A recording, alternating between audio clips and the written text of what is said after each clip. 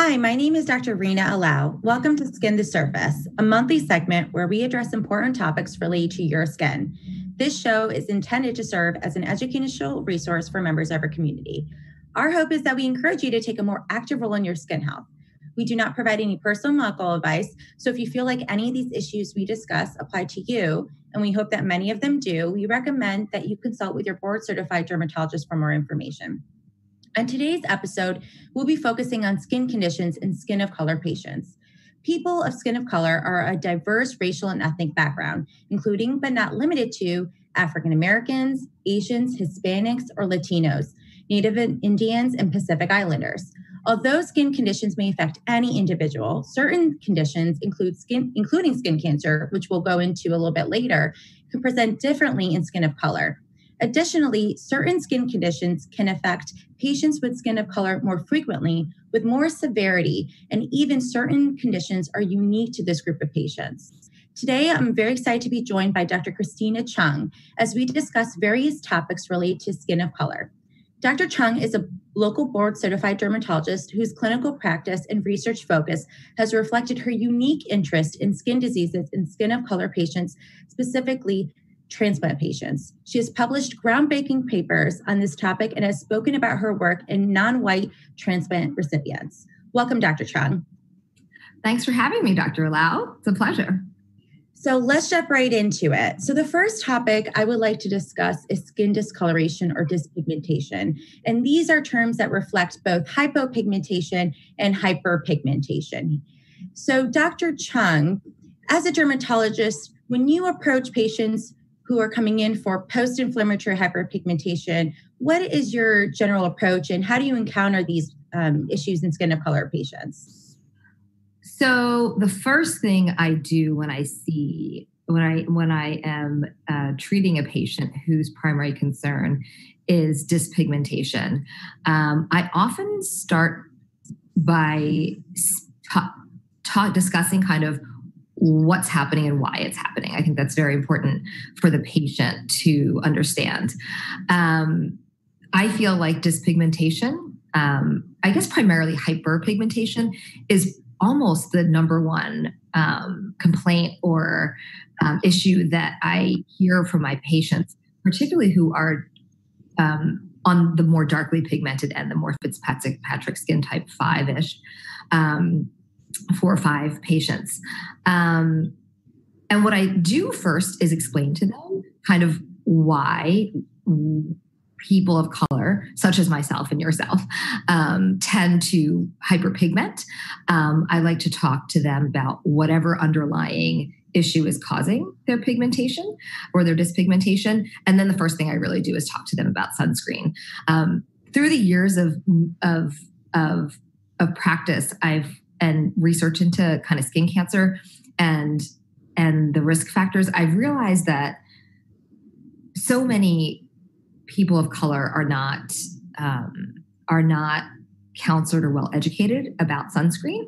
So I really do talk a lot with them about the importance of sunscreen and why for people with skin of color that it might not be the number one factor in preventing skin cancer, but it may be the number one factor in preventing dyspigmentation related to age or treating refractory hyperpigmentation due to like inflammation from eczema or pimples or things like that. So I've kind of shifted my focus to trying to counsel the patients strongly about how sunscreen, how much sun plays a role in pigmentation and how sunscreen, at least for them, may not be so important to prevent a skin cancer, but may be very important to preventing dyspigmentation and kind of sun-related aging of the skin as patients age or as they treat or go down the path with eczema or pimples or any sort of inflammatory condition. Mm-hmm. No, that's a great point. Oh, no, I was just going to say that's a great point because I feel like that's a great way to convince patients of, I hear a lot from a lot of my skin or color patients that they don't think that they could ever have or at risk for having skin cancer and they don't need sunscreen. And so that's a great, way to convince them to use sunscreen is to prevent or minimize the the risk of having that hyperpigmentation. In terms of when patients do have that hyperpigmentation, do you counsel them on certain safe skin lightening practices or laser procedures? So I don't really like to call it skin lightening. I kind of think about for folks of color, one of the biggest problems is just dyspigmentation. They kind of get the light skin, the darker skin, the tan patches. And so I feel like one of the biggest complaints is kind of the skin is just not even toned.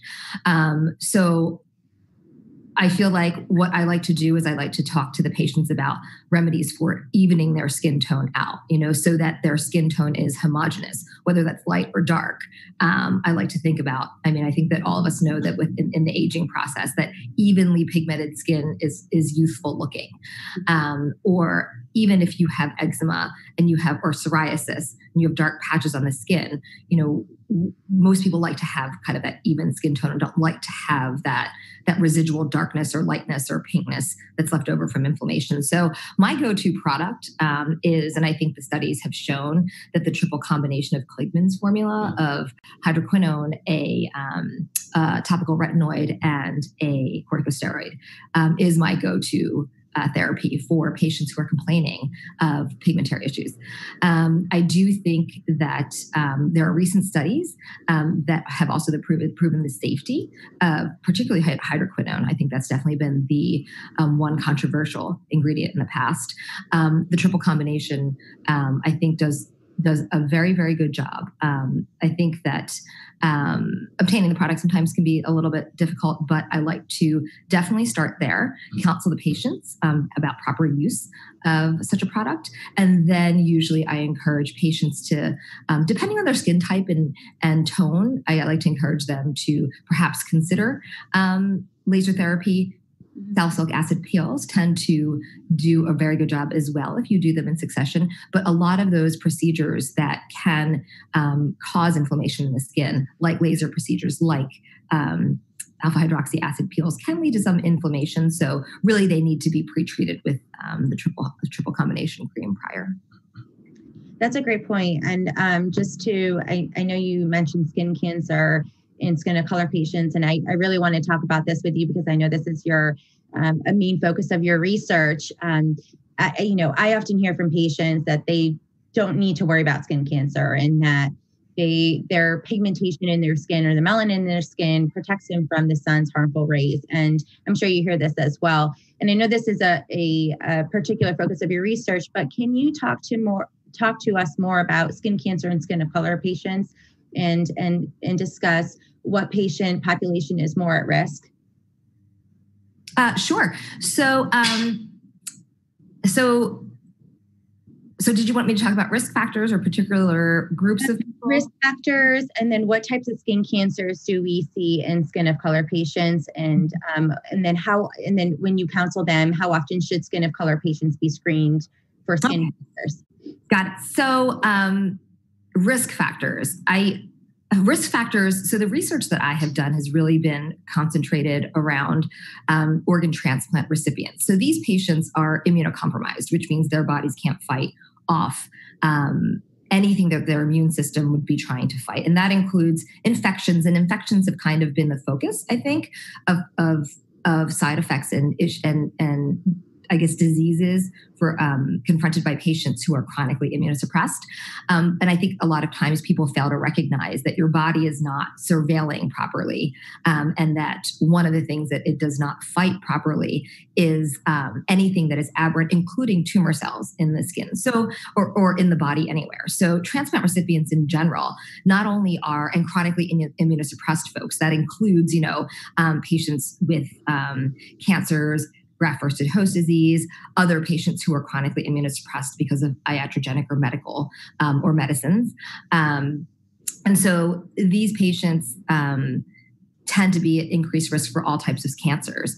And one of the things that they have recognized, which has shown recently, is that and this is done by one of my colleagues out in California, and that kind of looked at a huge population of transplant recipients around the country at numerous institutions. They piled all their data, and what they found was that organ transplant recipients, because of their chronic immunosuppression, die more frequently of skin cancer post-transplant than they do of any other cancer, including breast or colon. And so we've kind of, the field has kind of really been looking at what types of skin cancers and things like that are suffered by transplant recipients. And when I started our group, Rena, or Dr. Allow, you and I worked together at our program down at Drexel University for quite some time. We recognized that our transplant patients were nearly 3/4 folks of color. And so what was striking to us was that we weren't seeing the rates or types of skin cancers that had been reported traditionally in the literature, but instead we were seeing different trends in the transplant recipients of color, the Asian, the Black, and the Latino population that we served and that we took care of at Drexel. And so serendipitously, my group ended up kind of looking at the trends and kind of what was appearing. And it's not that the transplant recipients of color, it's not that they were not at risk for skin cancer. They were just, skin cancer just appeared at a lower rate. But even the trends were completely different. So I guess to not belabor the topic, not unsurprisingly, people of color who had transplants and were chronically immunosuppressed, we found that those with lighter skin tones tend to develop more skin cancer that was related to the sun. And what was interesting was that there were trends amongst just the larger racial groups that kind of mirrored one another. What was interesting is that when you looked at our white population and our Asian population, that they tended to get skin cancer in the same distribution. They tend to get skin cancer kind of in the sun-exposed head and neck, partially sun-exposed arm areas. You know, we tend to think of basal cell carcinoma and squamous cell carcinoma as sun-related skin cancers, and they were getting these skin cancers, excuse me, in those sun-exposed locations. The Latino transplant population and our Black transplant population kind of mirrored one another, kind of makes sense a little bit more because they tend to have more pigment in their skin. They tended to really develop skin cancer in partially or even sun-protected areas like the groin and the lower extremities. But the one striking thing when we started looking at all of our data was that in particular, Black transplant recipients really predominantly developed skin cancer that was not sun-related in sun-protected areas like the groin and the genitalia. And we looked into that a little bit further across all the races. We found that those folks who were persons of color tended to get many, many, many more skin cancers in the groin related to HPV. I think a lot of us are familiar with the HPV virus. I think that the community is familiar with the fact that that kind of is synonymous with the wart virus. I think traditionally we think of the HPV virus in the context of cervical cancer because of the vaccines that have been developed against it. So what we found to be very interesting was that while it was not the female genitalia, it was not kind of internal cervical mucosal skin, that the genitalia, the groin, the penile shaft, the vulvar area, that this is where our transplant recipients of color were developing skin cancers. And this is completely separate from the sun, clearly. And what was most striking was that nearly all of our Black transplant recipients who developed squamous cell carcinoma, actually all of them developed squamous cell carcinoma from HPV and not the sun. And so these are very interesting trends that we saw happening. And what we concluded with this years and body of research is that organ transplant recipients of color are not immune to skin cancer from the sun. there are risk factors for this, and the incidence of sun-related skin cancer is likely significantly lower in certain racial groups when compared to white transplant recipients, and that there are likely an entirely separate set of risk factors for development of skin cancer in this population, particularly in the Black transplant recipient population, that until now perhaps has not been identified, and that kind of is a space for skin cancer research that really needs to be teased out and have resources devoted to. Because essentially what that means is that what the question that arises from this really is, are we as dermatologists, irrespective of treating populations who are compromised or immunocompromised, are we screening for skin cancer and counseling our patients of color properly about their risk and how to mitigate it?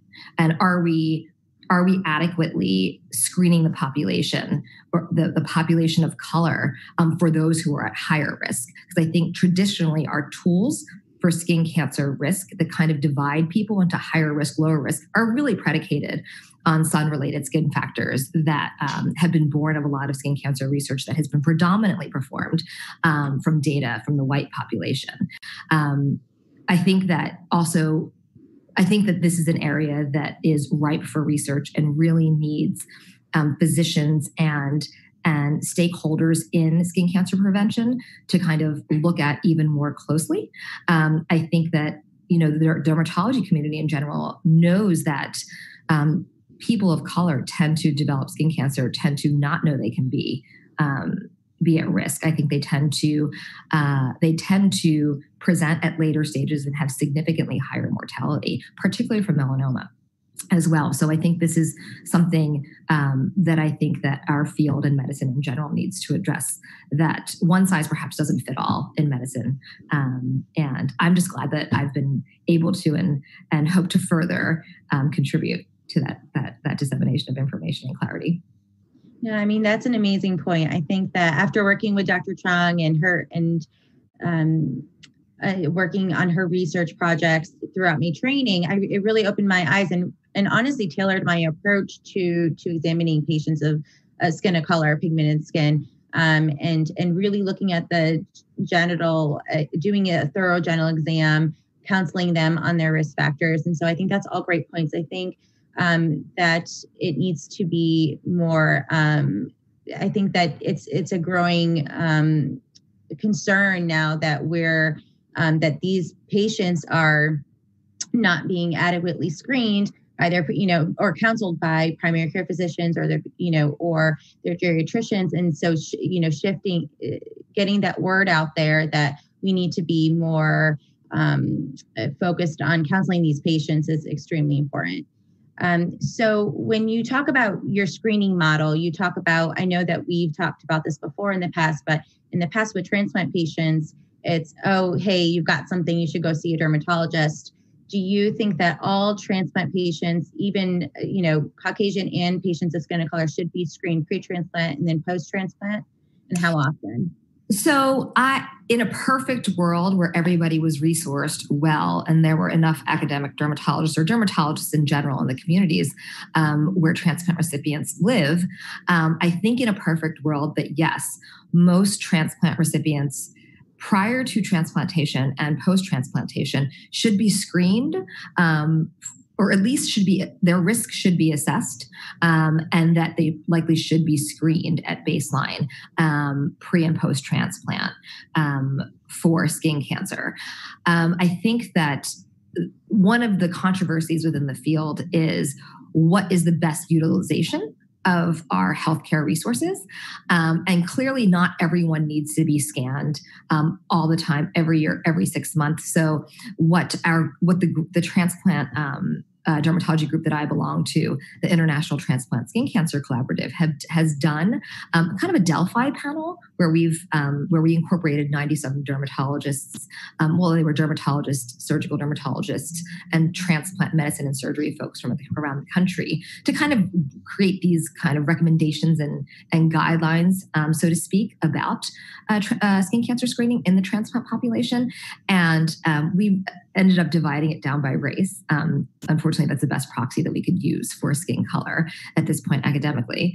And pretty much what we decided was that folks with a pre-transplant history of skin cancer really needed to be screened, assessed prior to transplant, routinely prior to transplant, routinely prior post-transplant, simply because that risk of skin cancer, particularly squamous cell carcinoma, the risk of skin cancer is just so increased in these patients. And because the skin cancers that immunocompromised patients do develop tend to be more aggressive, tend to recur, and tend to metastasize and cause mortality.